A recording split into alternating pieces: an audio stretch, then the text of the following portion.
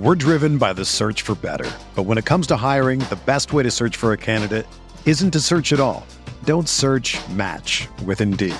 Indeed is your matching and hiring platform with over 350 million global monthly visitors, according to Indeed data, and a matching engine that helps you find quality candidates fast. Ditch the busy work. Use Indeed for scheduling, screening, and messaging so you can connect with candidates faster. Leveraging over 140 million qualifications and preferences every day, Indeed's matching engine is constantly learning from your preferences, so the more you use Indeed, the better it gets. Join more than 3.5 million businesses worldwide that use Indeed to hire great talent fast. And listeners of this show will get a $75 sponsored job credit to get your jobs more visibility at Indeed.com/Blue Wire. Just go to Indeed.com/Blue Wire right now and support our show by saying that you heard about Indeed on this podcast. That's Indeed.com/Blue Wire. Terms and conditions apply. Need to hire? You need Indeed. It's a chaotic week 5. Who are you going to start this week? Are there any young up-and-coming players that are going to help you out this week with new opportunities? We'll talk about that and a whole lot more here on the RotoWire Fantasy Football Podcast with my guest, Jeff Bell from Football Guys and the Devy Royale.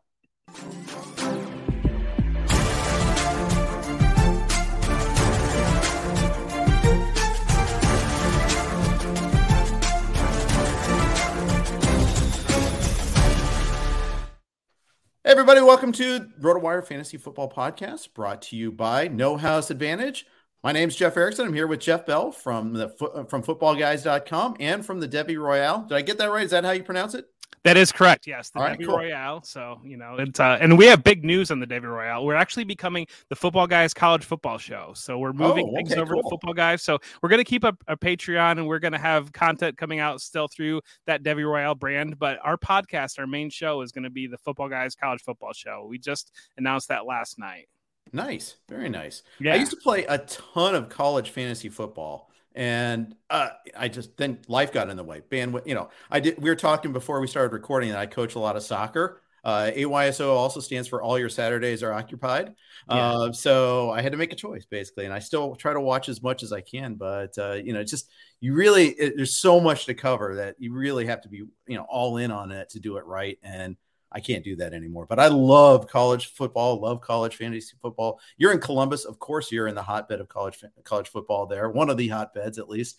I grew up in Big Ten country. I'm a Big Ten guy myself. So it's very cool. I love the stuff you're doing there. And I love that, we get to talk about this from a lot of different angles. One of the things about fantasy football that I love is there 1,000 different ways to play it now. A lot more than when I started back, and we started the company in 97, when I started playing in the early 90s. Yeah, that's about the time I started in the late 90s. I vividly remember my first fantasy football experience was Sports Illustrated used to have the salary cap game where you would get your friends together and you would make a roster out of salary cap. And it was almost like how DFS is structured. And my very first team, I remember I had Dante Culpepper the first week as a rookie. And then after the first week, I grabbed a quarterback from the Rams I grabbed Kurt Warner for very, very cheap. His rookie year that he went on to win the MVP. And that was it was one of those, you lock the salary in, and I got him super cheap for the whole year. And that was my first experience. And so that gives you a little bit of context when that was that greatest show on turf around the year 2000 or so. And so, I'm coming up on 23 years playing. So it's been a while. It's awesome. It's awesome. I used to play in this 16-team college league where we used every conference, not just the Big Five or anything like that. We had a recruiting element, so you could bid one of your draft picks. Actually, it was a 24-team, 16-round. That's right. I got to get it right. And you could bid one of your 16-round picks on an incoming recruit. Adrian Peterson actually went for a first-round pick. That's about how long ago it was too.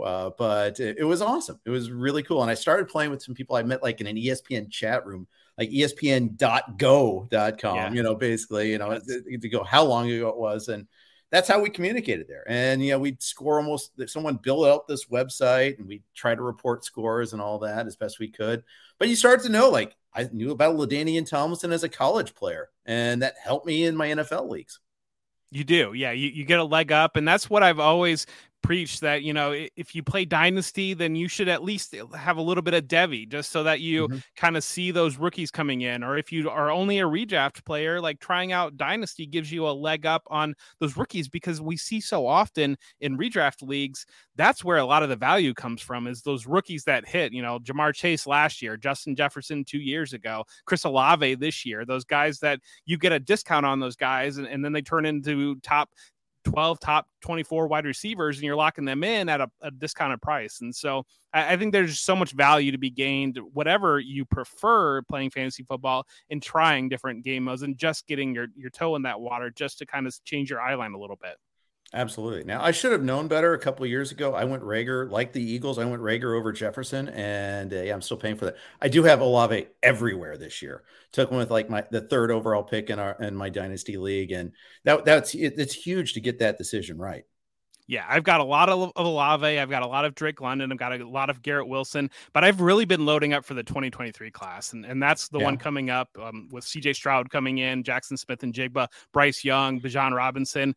That's kind of where that having that college piece, I was very aggressive this winter in my dynasty leagues to go get those picks, because I knew what would kind of happen with the cycle and what we're seeing happen. The buzz starts to grow on those. And, we're not even into rookie fever yet, but I'm very stocked to those picks, and at the time it was a great move, and I think long term it's going to be a great move. It's made for a tougher fall this year because I had to give up a lot of depth out of my teams to be able to make those moves, but I'm looking forward to that.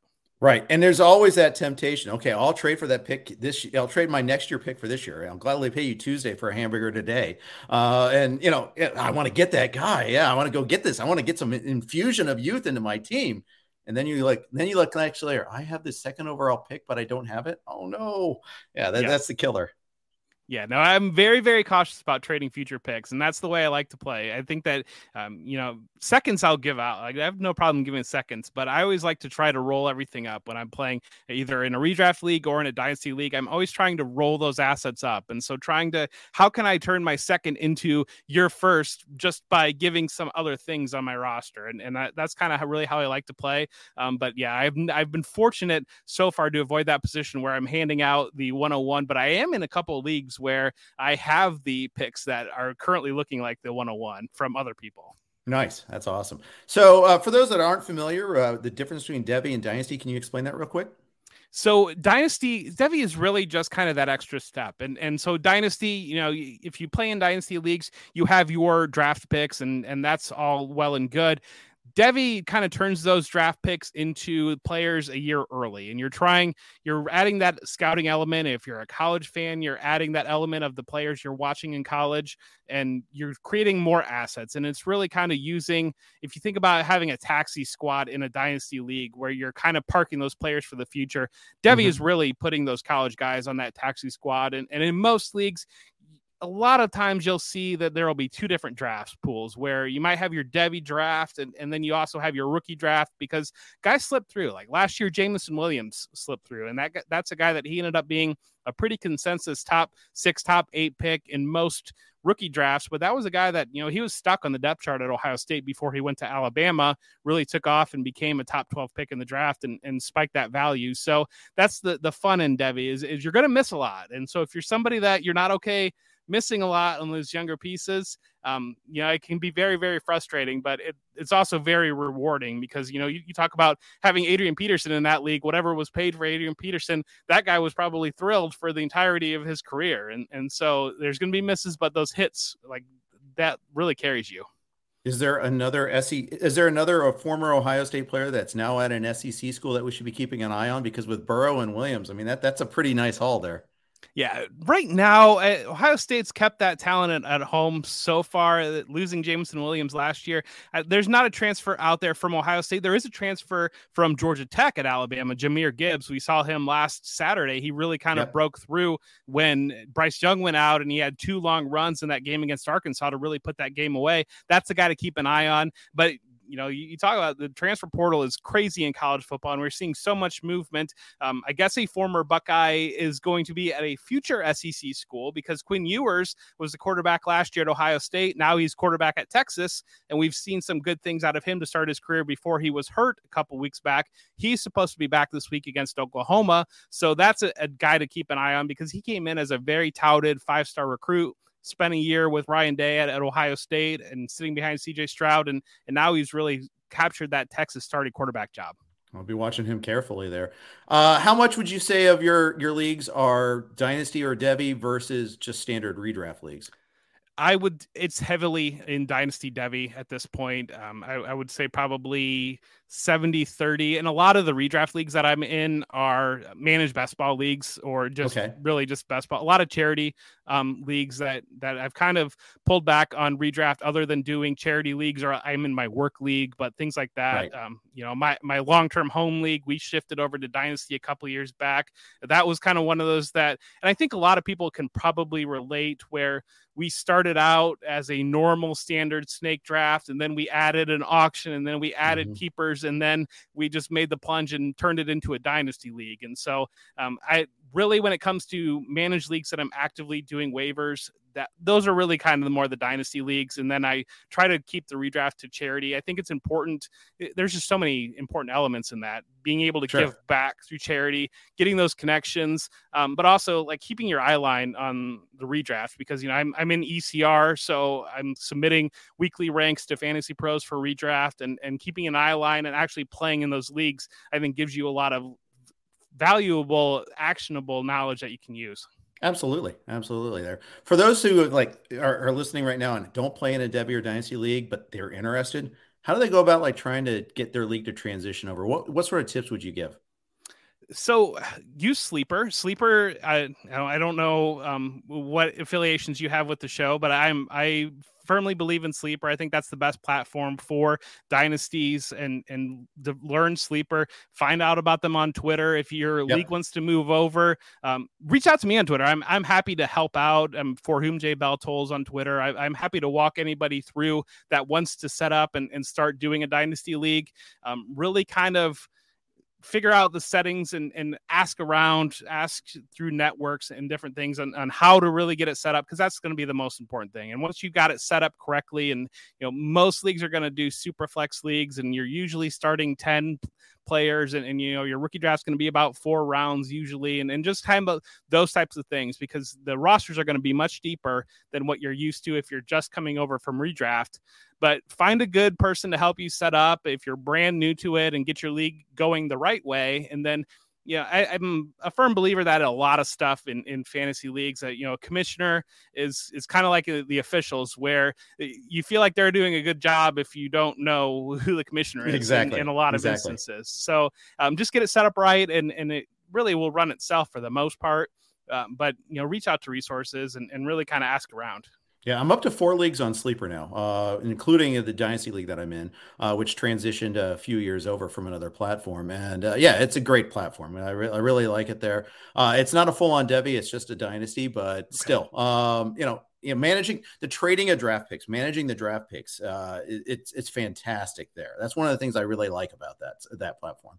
It's a lot cleaner. I think it's a lot cleaner than some of the other platforms that you can get involved with. MFL, I think, is a great website, and the customization is unbeatable there. It's just one of those that if you don't have the experience, it can be a little bit harder to step into it. And that's where, if you're going to do it, that's where I would recommend. Sleeper is just easier when it comes to, I think, learning how to use it and navigating it. It's a little bit more intuitive in that regard.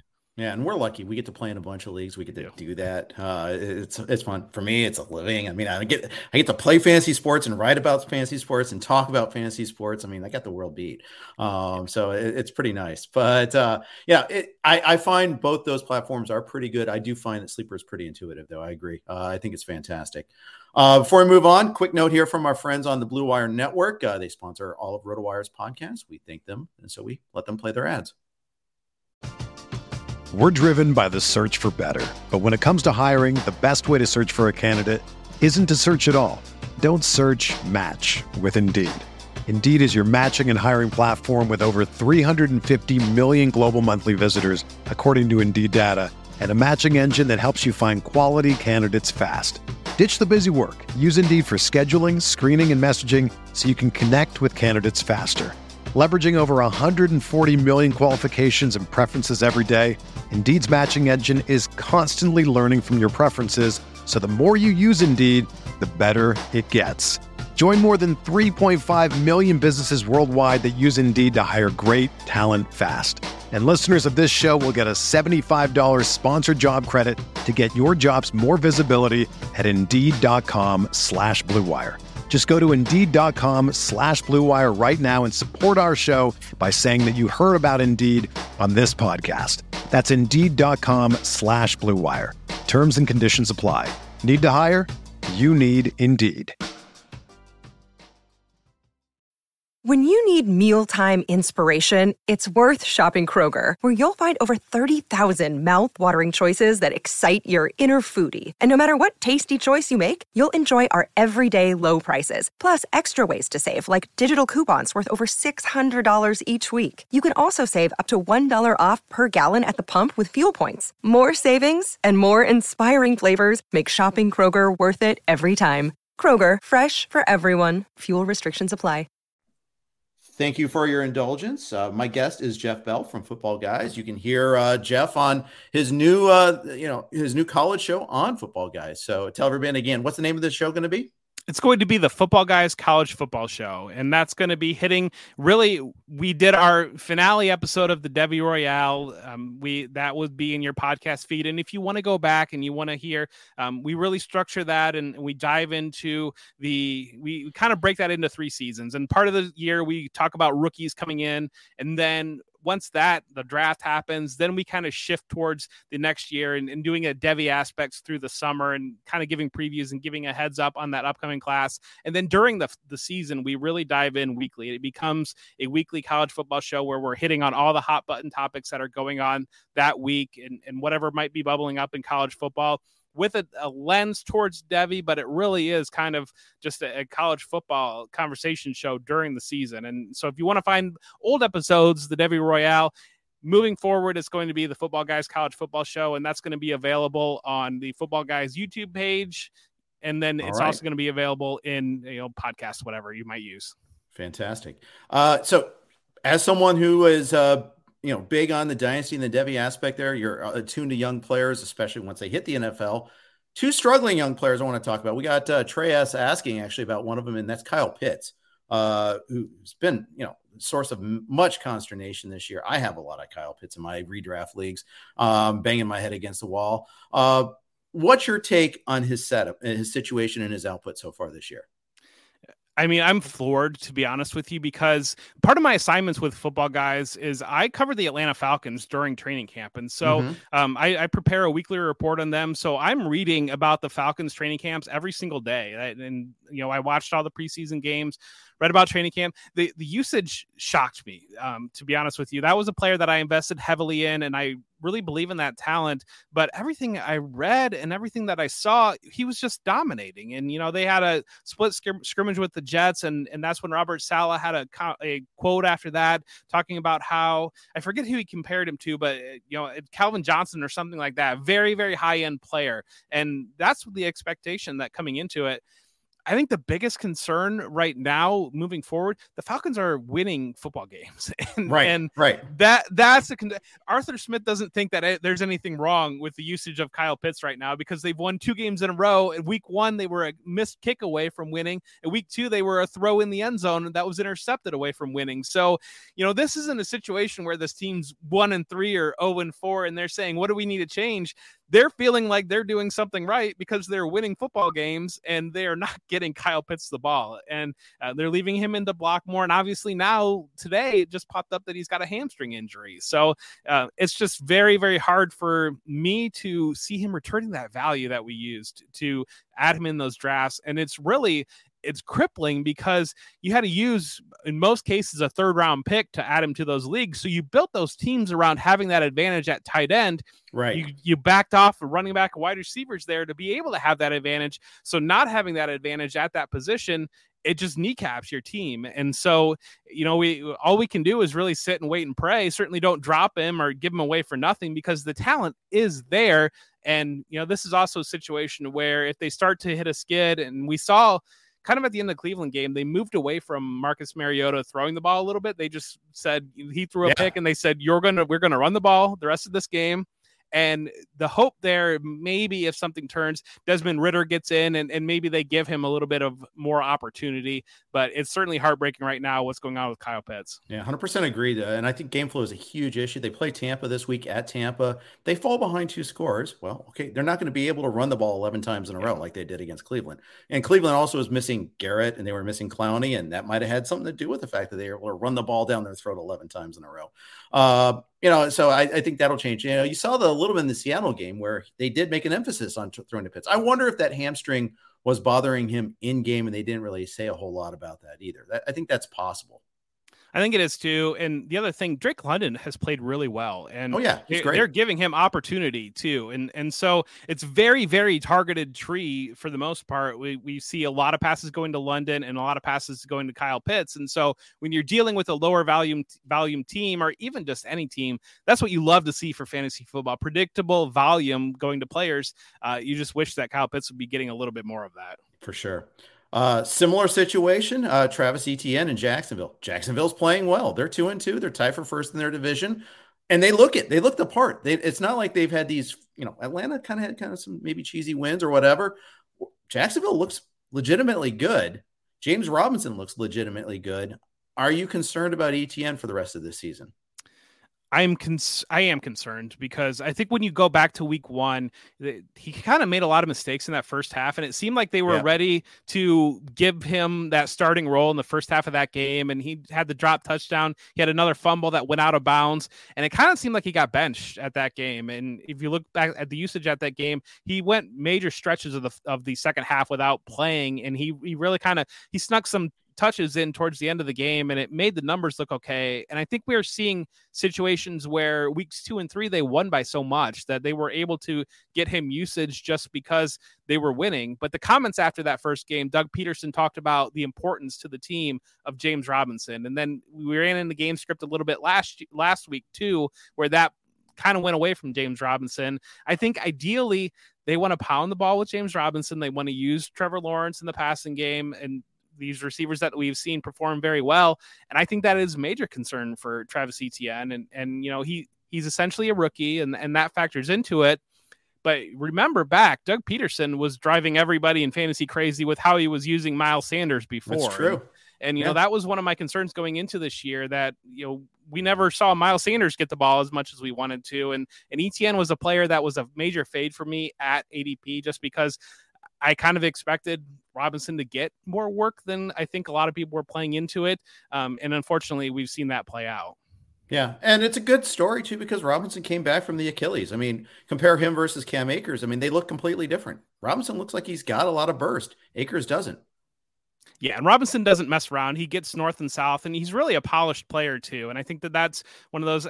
I don't know what's going on with Cam Akers, because he makes a lot of mental mistakes, it seems, and he doesn't seem to have that burst, and it just doesn't seem like he's comfortable at all. Whereas Robinson's not going to mess around. He's going to get the yardage, and I think that can compare that to Travis Etienne a little bit. And we see Etienne, he's the guy that likes to bounce it outside a little bit more, and that doesn't necessarily play all the time in the NFL. And I think that they're kind of looking at trying to stay ahead of the sticks, all the cliches when it comes to, really running the ball with James Robinson. Absolutely. I think Robinson has a really nice get well week this week against Houston. I think Etienne can still contribute. I think it could be one of those games where they're going to be playing with a lead, and so both backs might be active, but I have Robinson as a top 10 back this week. I have him right on the edge of that too. He's pretty close for me. I'd have to double check where it is. But Etienne is the type, he will play, and he's so explosive that it really only need one play to pay off. And so that's true. He scores a 30-yard touchdown and he's a play. And the other thing, that's kind of like the Kyle Pitts situation too, where you used a 3rd, 4th round, whatever pick might be. And so you're kind of short in that position if you're not getting the production out of him. Right. And especially in the case of tight end, replacement value is pretty low. I mean, you could maybe Will Dissly's hanging around out there for his perfect 12 targets, 12 catches and all that. That's totally bankable. But no, I mean, it's really hard. Tight end's been a disaster this year too. It's really hard to find it unless you got, you went out and you picked up, from like, I'm trying to even think who is, I guess on the Jets, getting, Tyler Conklin. Yes, thank you. Yeah. You got Conklin, or maybe you got Njoku.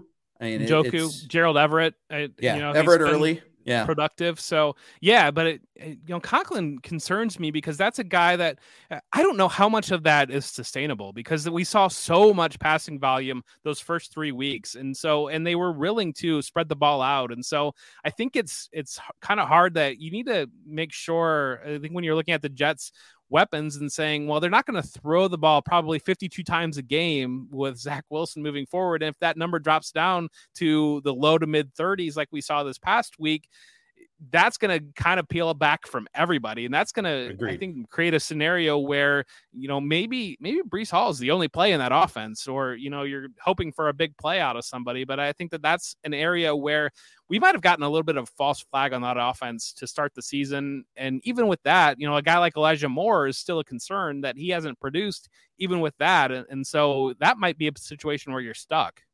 Agreed. And you're absolutely right. Like, whoever thought it was a good idea? Let's put the game in Joe Flacco's hands 50 times a game, 3 times in a row. It's crazy. But I mean, they do it. They'd added the weapons. They added Wilson this year. They added more last year. I mean, they added Corey Davis, and he's had his moment. I mean, and then you got Hall and Carter too. I mean, Carter's now an afterthought after being kind of the lead guy the first 2 weeks. Now he's no longer that. I'm not surprised at that part of it there, but nonetheless, it's just a lot of mouths to feed and not enough food to go around. Yeah, that's kind of what I thought too. I thought Breece Hall would seize that coming into the season, and then Carter kind of started out. But this past week, especially the end of that game, it really looked like Breece Hall had taken over that backfield, and I do expect that to play out moving forward. Absolutely. We're going to talk about a tricky situation in Denver, but first, a quick note from our friends at No House Advantage. No House Advantage is changing the game by offering the most dynamic fantasy sports platform available today.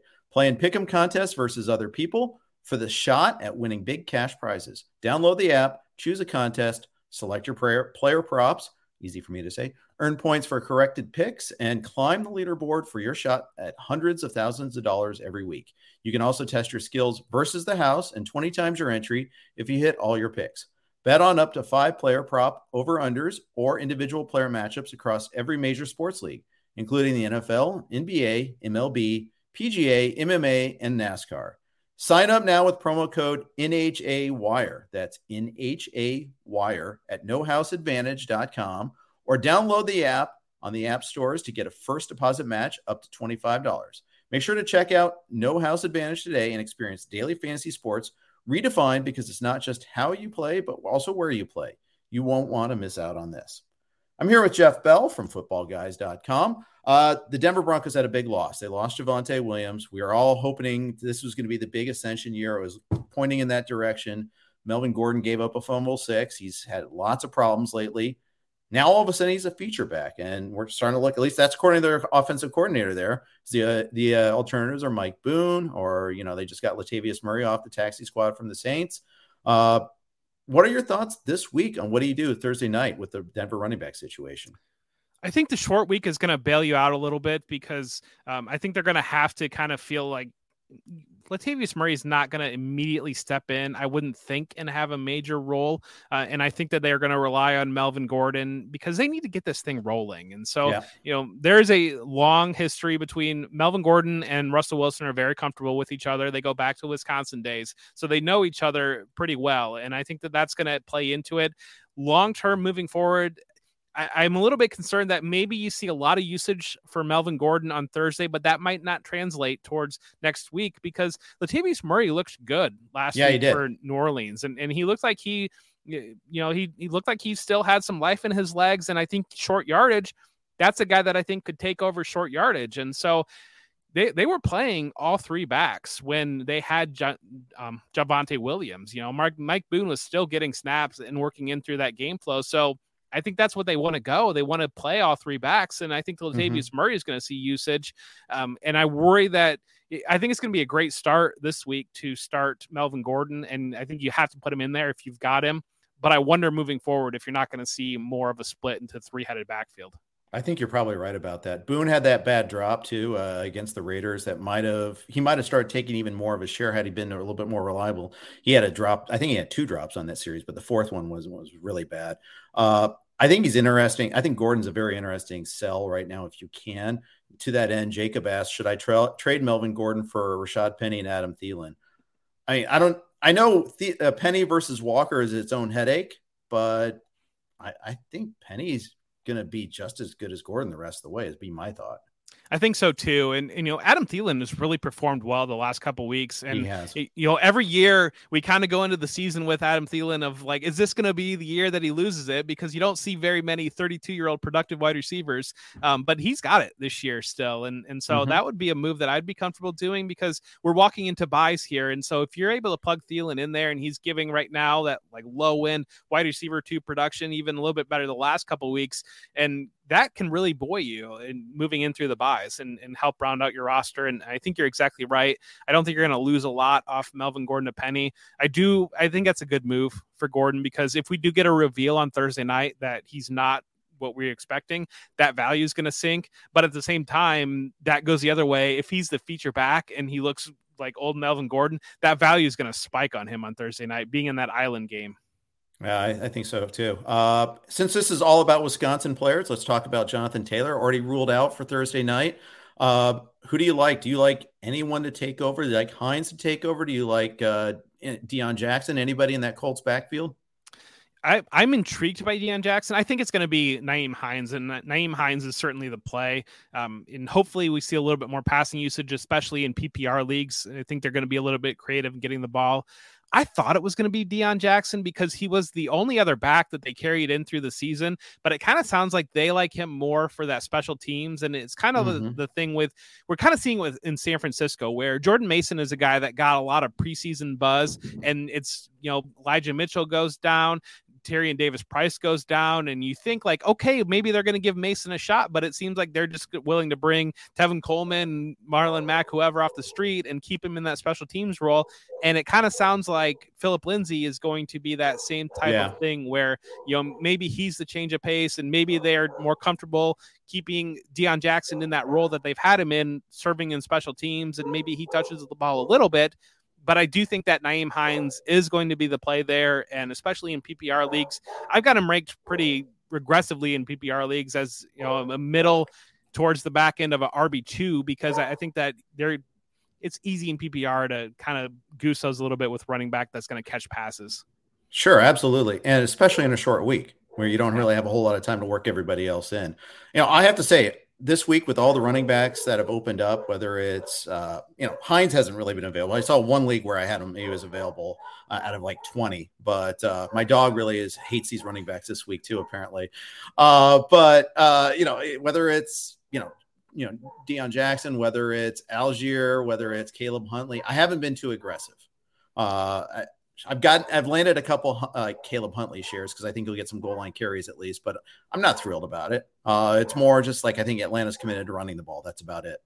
Yeah, I think they're going to rotate those through because Tyler Algier did not look good until that Cleveland game. Right. They kind of gave him a shot week 2, week 3, and he was a healthy and active week 1 behind Damian Williams. And they really relied on Cordero Patterson. And even the times that Tyler Algier got in, he didn't look good until Cleveland, and they were really able to do whatever they wanted to in Cleveland. And there was some talk throughout camp that Huntley had earned a spot over Algier, but it was one of those that they thought they could get Huntley through to the practice squad, and they knew Algier that would not happen, keeping him on that rookie contract. So I think that they're going to split evenly, and I think it's really, if you're going to play one of them, you're hoping for a touchdown because I don't think either is going to be super involved in the pass game. We know that they don't want to throw the ball in general. And then Avery Williams is a name too, to kind of out there that I don't think he's going to have any fantasy relevance, but if he sneaks in there and takes 3 or 4 targets out of the backfield, and those aren't going to Algier or Huntley, it's just going to really muddle it up. And you're going to get into a situation where even in PPR formats, these guys are run for 50, 60 yards, and that's a good game, but you're only putting 5 or 6 points in your lineup if you don't get a touchdown. 100% right. And then we talked about it earlier about the game flow on the road against Tampa Bay, a team that traditionally is pretty hard to run the ball against. So CEH looked pretty good doing so last week, but then again, Chiefs are just a different animal. I was very lukewarm on my aggressiveness this week there. And it's a shame because I have a lot of Javonte Williams. I had to, I'm trying to replace him, but this isn't the week to get that replacement, unfortunately. Yeah. And there's context in everything because, I'm somebody that I like to draft 0 RB when I draft usually. And so, I'm hoping for any warm body at running back. And so it's one of those like, oh, Tyler Algier might get me 15 points if he gets a touchdown. All right. What a fantastic play. Whereas if you're somebody that you actually have running back depth, he doesn't rank very high on weekly plays for me. For sure. And yeah, you're absolutely right about that. And you're probably also doing more speculation before he gets the opportunity too. You're trying to find that next guy to pick up or swoop in when someone gets frustrated with James Cook or whatever the case may be, whoever that high upside back might be. So who was it that you were looking at this week since you're a 0 RB guy? We touched on Huntley, Algier. I've picked up Latavius Murray in leagues, but again, we touched on that as well. Mm-hmm. James Cook, you mentioned him in the Miami game. It was interesting because they were using him more as a receiver and getting him in the game. But then we saw week 4 that shifted hard towards only Devin Singletary playing. And so that's one that, he's there, I think. And that might give a situation where somebody might drop him and add him on a speculatively play. Raheem Mostert, I think, is maybe a name out there that he's probably on most rosters, but it seems like he's really taken that Dolphins running back job. I know Chase Edmonds has scored touchdowns the past couple weeks, and that's kind of kept him in there if you're somebody that just looks at the raw fantasy points. But the snaps went hard towards Mostert last week. I think it was something like a 70-30 split or something close to that. And Mostert just looks much more effective. And with Teddy Bridgewater coming in, and I would expect that they're going to lean on that run game a little bit more. Mostert's a piece right now that maybe is easily obtainable, that is flying under the radar because he hasn't had that big week. But we know this Jets defense can be hurt. And so that might be a speculative name out there that might have a pretty low acquisition cost that could really return a lot of value in the short term. Yeah, it was interesting that Mostert came even in on the Bengals game. He came in 3rd and 10 a couple of times. What you think of him as like 1st and 2nd down guy and throwing Edmonds on passing us. No, it wasn't like that at all. Edmonds was a red zone guy. He had the one great catch, and then he had the one bad drop, and then he got a touchdown after that too. So he still might be the red zone receiving target, and that's going to complicate matters. But I agree. I saw that snap share too, and he looked like Mostert looked like the faster guy out of the cannon running the ball too, for sure. He did. He just looked much more better at finding space and creating, and Edmonds just kind of seemed like much more hittable and much more easy to get a hand on and going down when that happened. And Mostert, it was really a lot of those that just slicing through it and picking up 6 yards when you think that it should be maybe 2 yards. Yeah, absolutely. We're going to talk a little Alvin Kamara in a second. We're also going to talk about quarterbacks getting a chance here. But first, we got a quick note from our sponsor, Swagger. Play with Swagger. There are 50 million fantasy sports players and sports bettors in the U.S., but 90% of all cash prizes are won by only 2% of all players. That's because most sports gaming options were created for pros. The dudes dropping loads of cash on data to find an edge over the rest of us. Not Swagger. Swagger is a daily fantasy sports site created for sports fans who simply want some skin in the game and a real shot at winning. Tired of losing because of one bad pick? With Swagger, you don't need to be perfect to win. You simply create a ticket of 4 to 10 simple player props and score points for the ones you get right.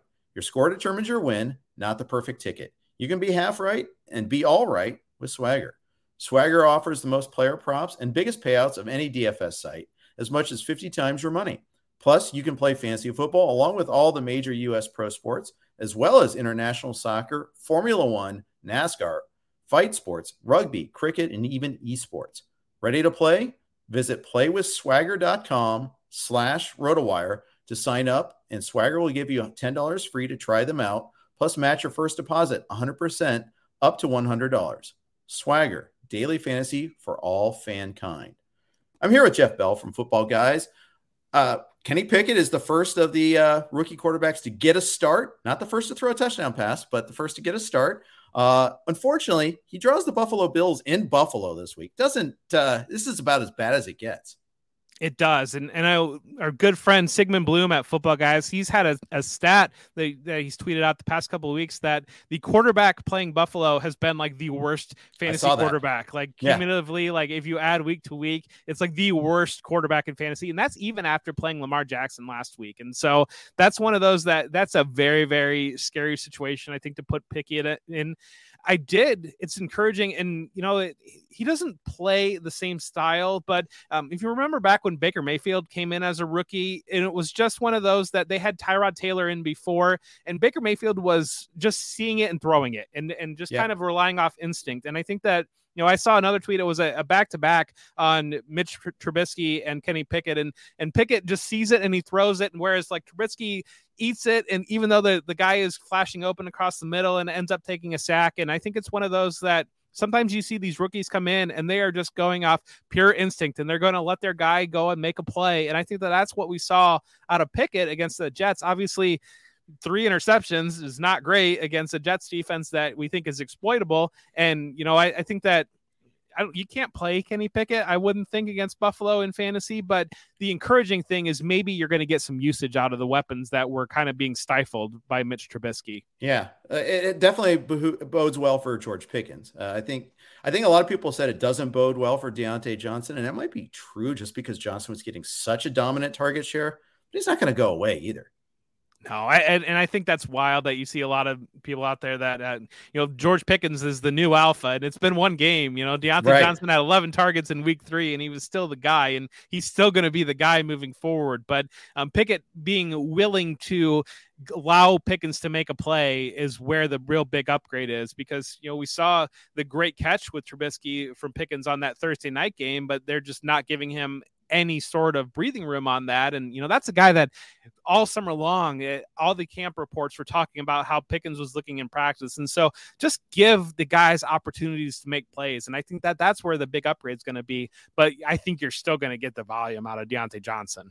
I think you're right about that. And I wouldn't really want to start a whole lot of anybody, even Johnson against Buffalo. I probably would, if I have him, I'm probably stuck starting him because I'm struggling to find a better alternative, especially in any league where I have 3 receivers in a flex.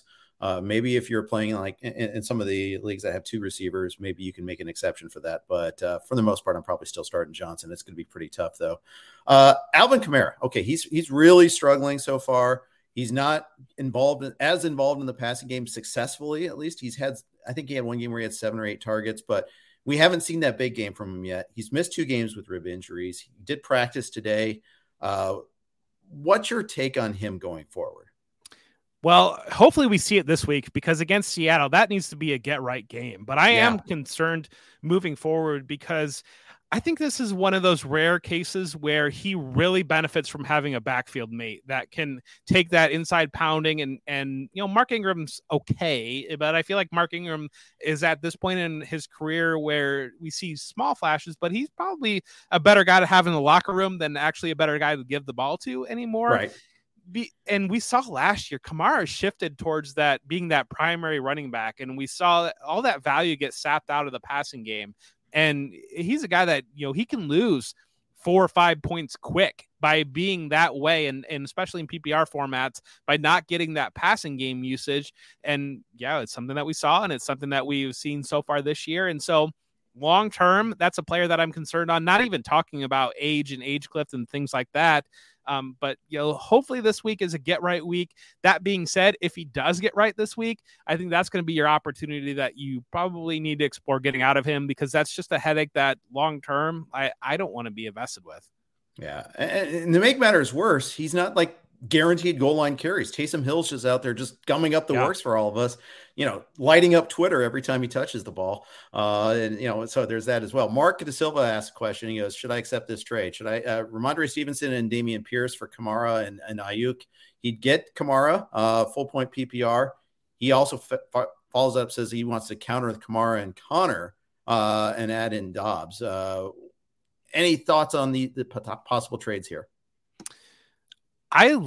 So I guess context, is this dynasty or is this redraft? Because right, good point. It's part of me feels like that's a sell low on Kamara, but at the same time, I think Stevenson gets the Lions this week, and that could be a launching pad game for him. We saw what Rashard Penny was able to do against the Lions, and I love what we've seen from Dameon Pierce, and it seems like he's the one piece of that Texans offense that's really working. So assuming that you have the depth there, gosh, it just feels dirty to give up Kamara and not get a piece back that you feel like is a slam dunk elite piece.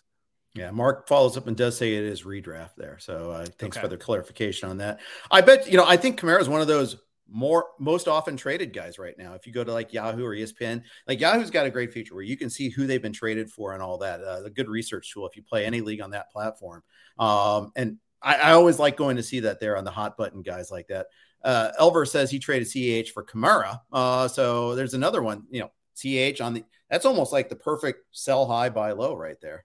It really is right now. Yeah. That's one that, that's going to be a three-headed backfield in the Chiefs. And it does kind of look like, I was diving into that actually today, and it looks like if they're ahead or they're even, then Pacheco is that other back. Right. And if they're trailing, then it's going to be McKinnon, and CH is kind of the constant piece there. And so that you're getting crazy efficiency out of Clyde Edwards-Helaire right now, but long-term, like Kamara just has a higher ceiling, I would have to think. I'd agree with that. And Pacheco's interesting too, because, CH was the new kid in town. Now, all of a sudden, now, NFL's Jerry Glanville taught us it stands for not for long.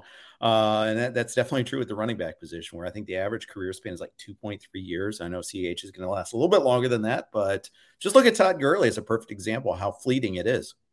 Yeah, and Pacheco is a guy that I love going out and getting, because we've seen that explosion there, and he hasn't had a big fantasy game. Week 1, kind of, he had 60 some yards and a touchdown, so we kind of saw it. Then last week we had 60 yards, and that was in an island game, so it kind of raises the eyebrows a little bit. We saw nothing weeks 2 and 3, but he's in a position that if McKinnon or Clyde Edwards-Helaire were to miss time, this is one of those that he could spike some value and be used weekly in a very explosive Chiefs offense. And, the ceiling is really untapped there. And I think it's a guy that if you're in a league that people aren't paying super attention, or just kind of looking at box scores and seeing, well, he got me 6 points one week and 2 points one week and 1 point the other week, then that might be one that they'd be like, I can let him go, even as a throw in on a bigger deal. And that could really be a league winner down the line if things break right for him.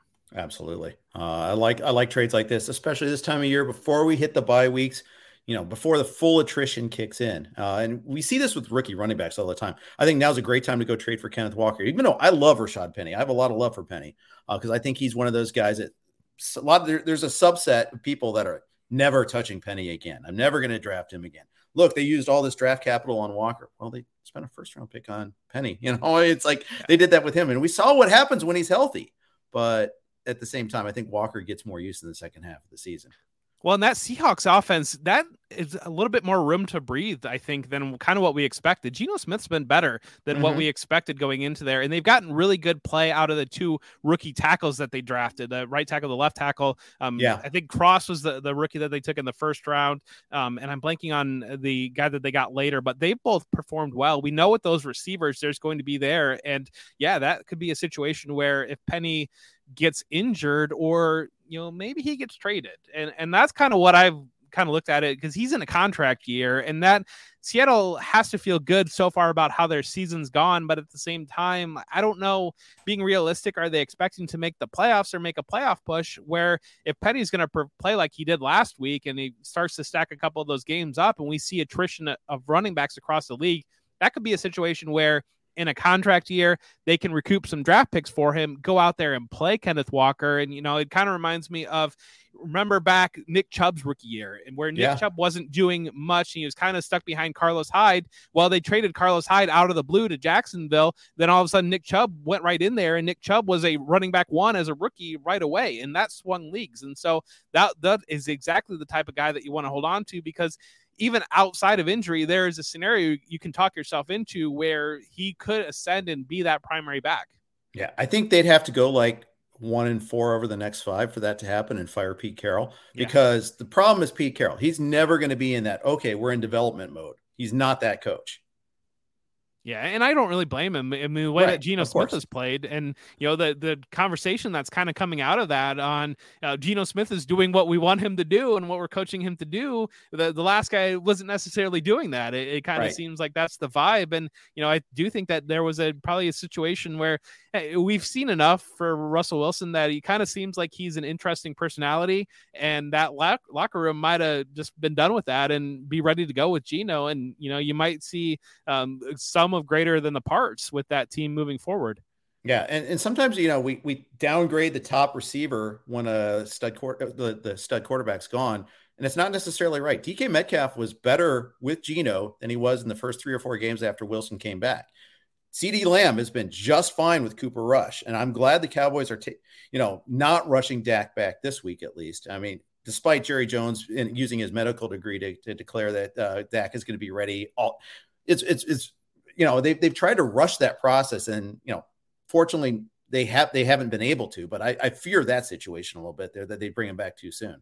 Yeah, and those are the type of receivers that we should be going in okay with. Backup quarterbacks, a bigger guy that you throw the ball around him, he can go get it. Whereas in Carolina, we see DJ Moore. It might be a player that relies on timing a little bit more, and that timing's not there with Baker Mayfield, so he's not able to excel or even perform up to standard. But I completely agree on that, and I think it makes it a little bit.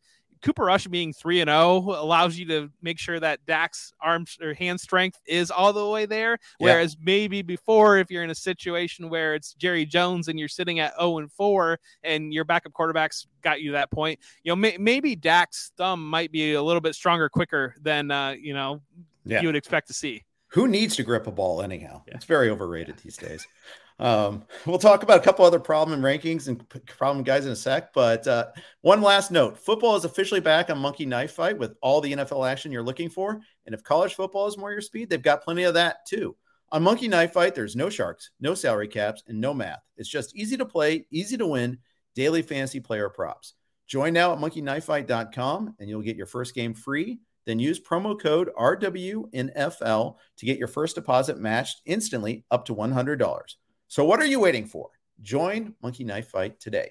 I'm here with Jeff Bell from Football Guys. Jeff, I want to talk about a couple problem players. I want to get your take on them and what you're doing with them this week and in the future. Najee Harris. I've gotten so many questions this week. What do I do about Najee Harris? What do we expect of them? This offensive line is a problem. Your take. I'm ranking him at 19 this week. That back end RB2. I think you hit it. That offensive line is a problem. He's injured. Whatever is going on there. We've seen some screwy reporting with injuries. I feel like this year where it was like initially it came out that it was a 4 to 6 week injury, and then all of a sudden, like by Thursday, he's full practice, perfectly fine apparently.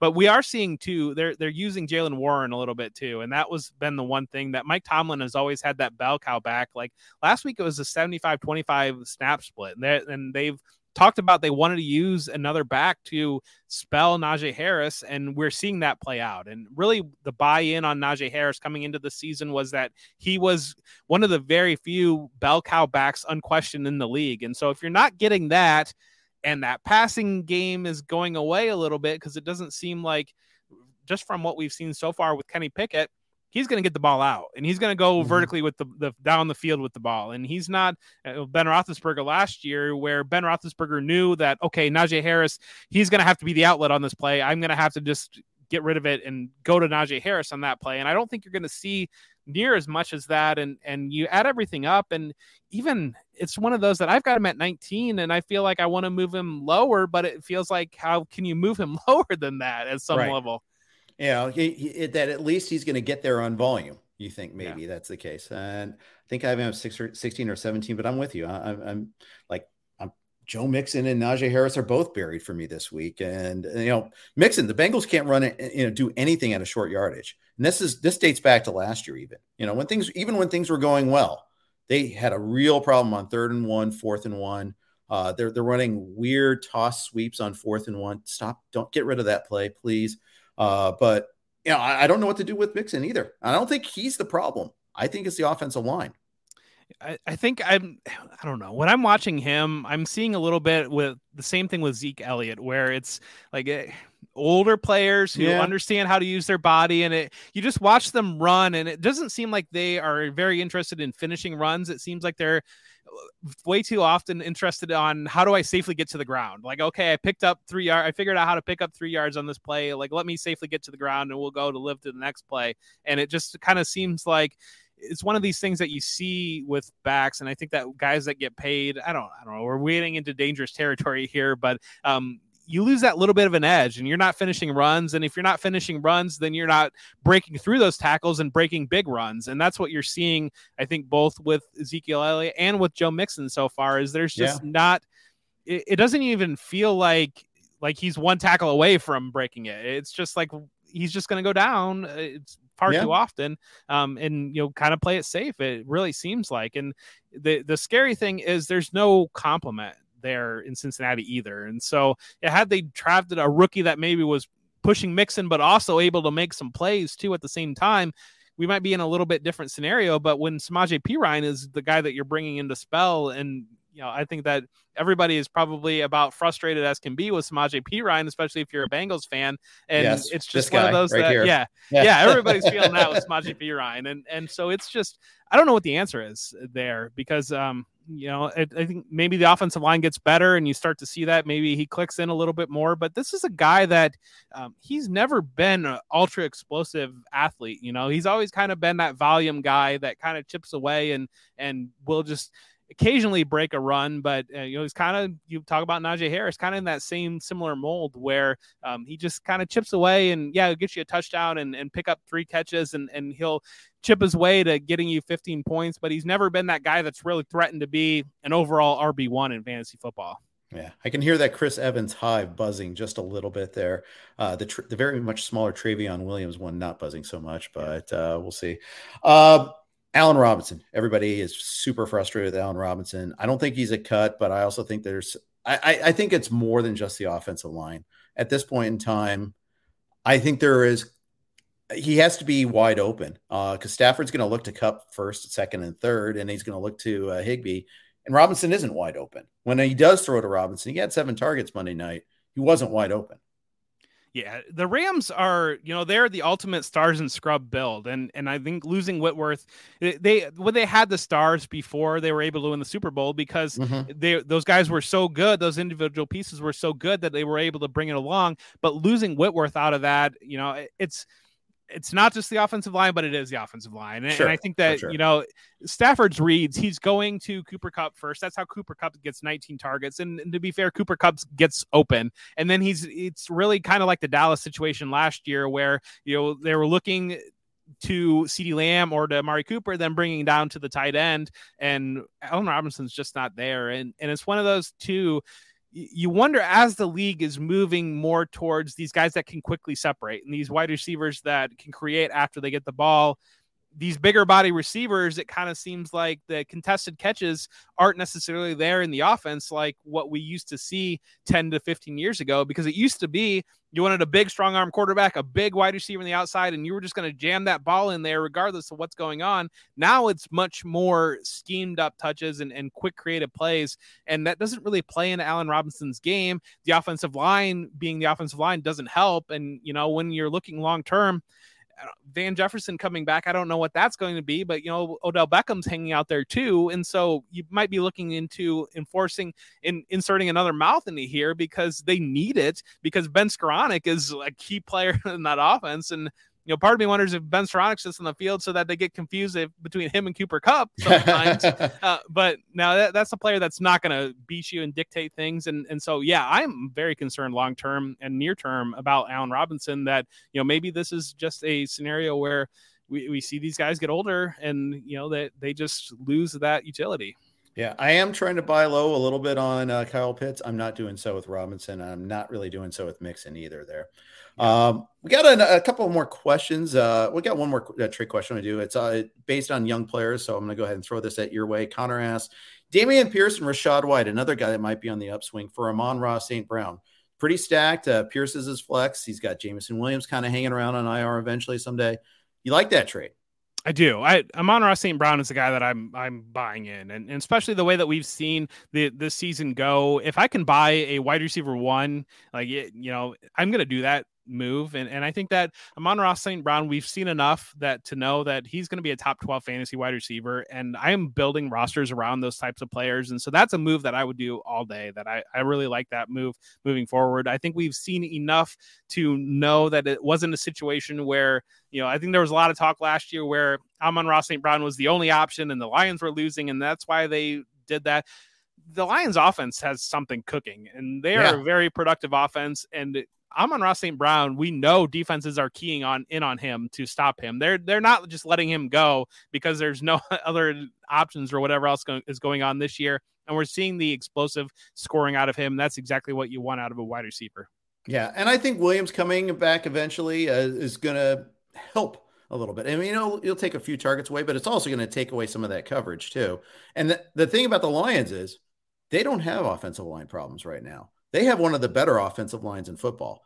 And as I'm a Bengals fan, I'm thrilled that we drafted Chase, but Sewell would have been pretty darn awesome too. And he's going to be a great player in this league. Already is a great player in this league.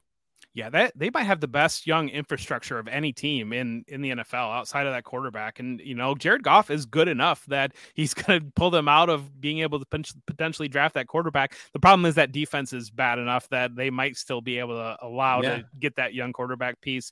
But yeah, when you look at through the wide receivers, that offensive line, and then the running backs as well with Swift and what we've seen from Jamal Williams this year. Yeah, the Pats are really going to put us to the test of start your guys against the Lions test here, because we don't even know who the quarterback's going to be this week. Probably be Mac Jones, but I'm not sure. And I'm happily starting Harris and Stevenson against them. Other than that, I'm not quite so sure. Yeah, we need to see if Jacoby Myers comes back too, because I think that if Jacoby Myers is on the field, that's the only piece of the passing game that I'm comfortable starting, because we've seen over the end of last year, beginning of this year, so much volume goes in his direction. And Devontae Parker had a great game week 3 when he was out, but he was a 0 before he went out. And so I think it's one of those that we know the formula that they want to do. They want to run the ball, and especially the injury to Ty Montgomery, I think, has forced them their hand into the direction they should have gone anyways. But running the ball between Damian Harris and Ramondre Stevenson, playing ball control, keeping the score down. We know what this team wants to be, and when a team shows you what they want to be, believe them. So yeah, that's really the only piece that I would be interested. And I'd play him off injury, or if he's out, I would play Devontae Parker, I think, just because it's the Lions. Yeah, I think so too. I have to say, I'm really disappointed in Hunter Henry. I thought he would actually be a piece that they'd use a little bit more often. They made a point of going and getting him and Jonnu Smith. Smith's hurt this week. Maybe Henry gets a little uptick, but I don't know if it's enough. No, you're praying for a touchdown. It's just in those. And Jonnu Smith is a heartbreaker for me, because he just is so explosive and athletic, and you see small snippets and you're like, well, why are you not giving that guy the ball? But then, he's hurt. So it goes. Jeff, awesome stuff today. Really appreciate you taking some time. And again, tell everybody one more time where they can find your work. Yeah, you can find me on Twitter at For Whom J Bell Tolls. You can find me with Football Guys. That's where almost everything's coming up. Footballguys.com. I'm the Dynasty lead over there, and I've got 3 articles that I'm kind of putting out every week. Monday morning, I'm trying to get an article out every week that kind of gives you a real rundown, stats, information that you might want to know, and talking about some storylines coming out of the week. And then we do Dynasty Update rankings, where we have the staff contribute and kind of really whoever's moving in Dynasty one direction or another, we'll write snippets up and we'll release those articles every week.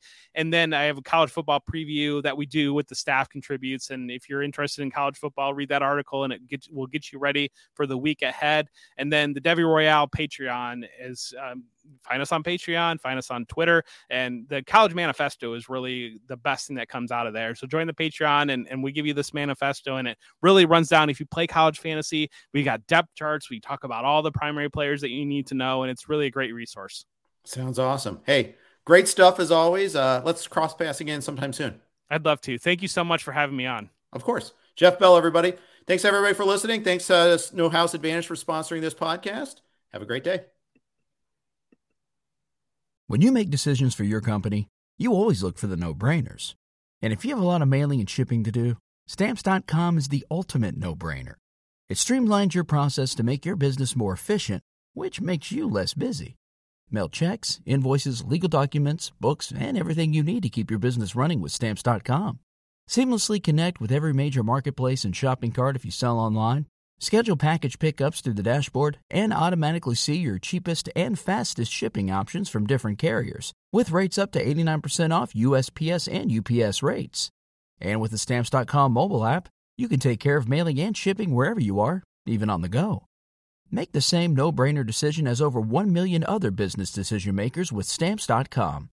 Sign up at Stamps.com with code PROGRAM for a special offer that includes a 4-week trial, plus free postage and a free digital scale. No long-term commitments or contracts. That's Stamps.com, code PROGRAM.